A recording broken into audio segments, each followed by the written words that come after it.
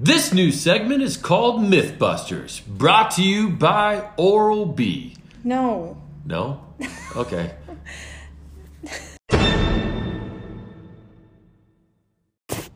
Well, we're back, Cubbies, and we wanted to bring to you a quick little rundown. I was asking Anna. It's like a nutrition fact or fiction. Ooh, fact or fiction.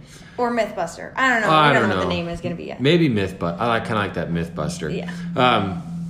But anyway, on our last podcast, Anna had brought up kind of the lack of evidence around cleanses and everything. And I thought it would be important just because those seem to be pretty prevalent, at least where we are, of, whether it be restaurants, eateries, I guess, if you will, as well as trainers.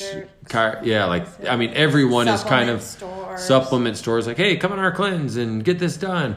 And it's kind of dangerous rhetoric because you thinking that you need to do a cleanse in order for your body to detoxify is how it's viewed from the public. Right.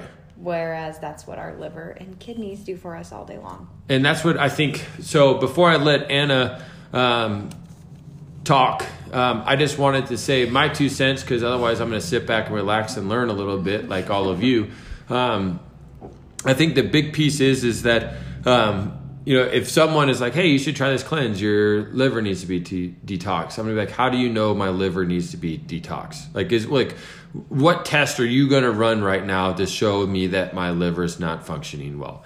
And chances are probably 100% would have no idea of how to even begin that, or have the capabilities to do it. So with that being said, if you ask yourself why, ask them why, and there's really no way of doing it, then quit trying to sell me the fucking bullshit. And with that being said, Anna. Okay, so starting out, I guess, with what the research says. So unfortunately, when it comes to detox programs or cleanses, there really isn't a whole lot of research or validity there. The studies that have been done are of low quality, meaning they really don't have a big subgroup. They don't have very many participants, and they also aren't controlling for a lot of other factors. And so when we look at some of these detoxification programs, I guess you could call them, juice cleanses being some of the most popular, and then there's also doesn't Advocare have you take pills for a cleanse? Isogenics, yeah. Like they all do. So while some of these have had positive results when we look at weight and fat loss and insulin resistance and improvement in blood pressure, this can't necessarily be attributed to the protocols, but more so to the fact that you've probably cut some junk out of your diet and replaced it with whether it's juice cleanses, protein shakes, or pills. And so in a nutshell, that research isn't showing any benefit, and it's also, there could be some harm that comes along with it.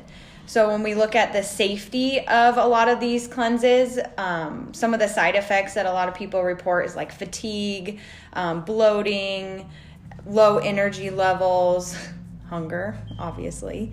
And so that's kind of that rebound effect too, that if you're on one of these cleanses for even a day or 7 days, that generally speaking, because you're a living, breathing human being and you want to be productive, that hunger is going to come back with a vengeance. And so oftentimes your hunger hasn't been controlled for that 7 days, or you've been in that starvation state, that now your body's instinct is to overeat.